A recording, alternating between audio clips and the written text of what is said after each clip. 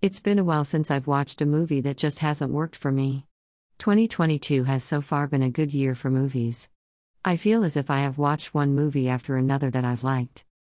Well, that streak has come to an end with Choose or Die, 2022, a new horror movie on Netflix that is pretty much the first bad movie I've seen this year. Choose or Die actually has a fairly interesting premise, as it's about an old 1980s video game discovered in the here and now, and when it's dusted off and played, it has more than just fun and games in store for its players.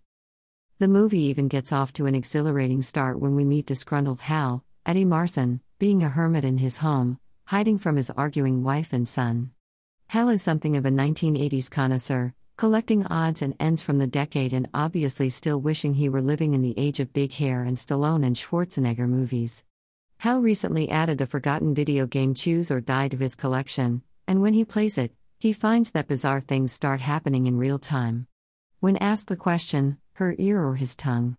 Choose or die, he sees images on the screen which calls to mind his wife and son. As he runs to check on them, he discovers his wife with a knife and his son bleeding profusely from his mouth. The action then switches to friends Kayla, Iola Evans, and Isaac, Asa Butterfield. Kayla lives in a rundown apartment with her ailing mother, depressed over the drowning death of her son and Kayla's brother, and Kayla, rather than pursuing her college education, is working odd jobs to support her mother. She also finds and brings old computer components to Isaac, who refurbishes them and pays her for her troubles. Of course, among the stuff which Kayla brings Isaac is a copy of Choose or Die, and when they activate it, yes, strange things begin to happen. It seems this cursed video game has the ability to affect reality and maim and kill people in the process. How does it do this? Well, it's a cursed video game, silly. The movie offers nothing more in explanation than that. As Kayla and Isaac attempt to survive and figure out how to defeat the game, they eventually find Hal and learn from him that as part of the deal to save his family, he had to make copies of the game and send them out into the world. So watch out. Choose or Die could be coming to a yard sale near you.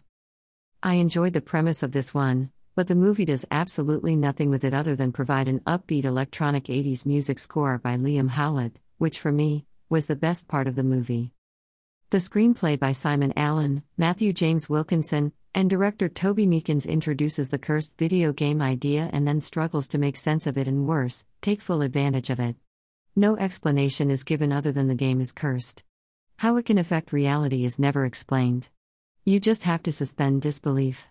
I would be willing to do this if everything else about this one was firing on all cylinders, but that isn't the case. The story also suffers from "it was just a dream" syndrome. Not that anything that happens here is just a dream, but the end effect is the same. For instance, when Kayla sits in a lonely diner, and the game takes over reality, awful things begin to happen to the waitress, as she begins to chew on broken glass and can't stop. But before we see how this scene ultimately plays out, the action cuts away, and we find Kayla in bed waking up.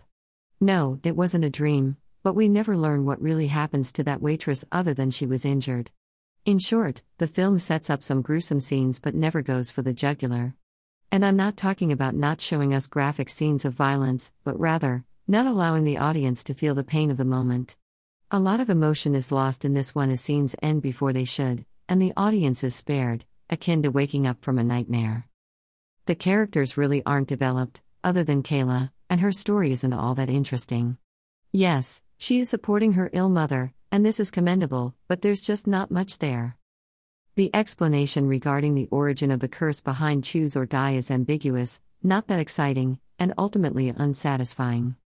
Iola Evans is okay in the lead role as Kayla, but she doesn't have a lot to work with as she's pretty much a one-note character. The same can be said for Asa Butterfield as Isaac, who's looking all grown up here. I still picture him as the young lead in Martin Scorsese's Hugo, 2011. The best performance in the movie belongs to Eddie Marsan with his brief stint as Hal, the man who is in love with the 1980s, but it's not much more than a cameo. Marsan is a terrific actor who has been memorable in such films as Their Finest, 2016, and Atomic Blonde, 2017, to name just a couple. And in the most inspired bit of casting, Robert Englund, Freddy Krueger himself, plays himself here, as Englund provides a promo voice for the game. Sadly, Englund never actually appears in the movie. Director Toby Meekins sets up some frightening scenes, but none of them go for the throat. A couple come close, like the chewing on glass sequence, but for the most part the scares just don't come through as frighteningly as one would expect. The biggest knock against this one though is its video game curse just doesn't hold water. The game may be able to change reality, but as a plot point, it has no basis in reality. Compared to the subtle and superior Master, 2022, which I saw earlier this year, Choose or Die is an inferior and ineffective horror movie that doesn't even work as a 1980s homage, as the story takes place in the here and now. When it comes to Choose or Die, the choice is easy.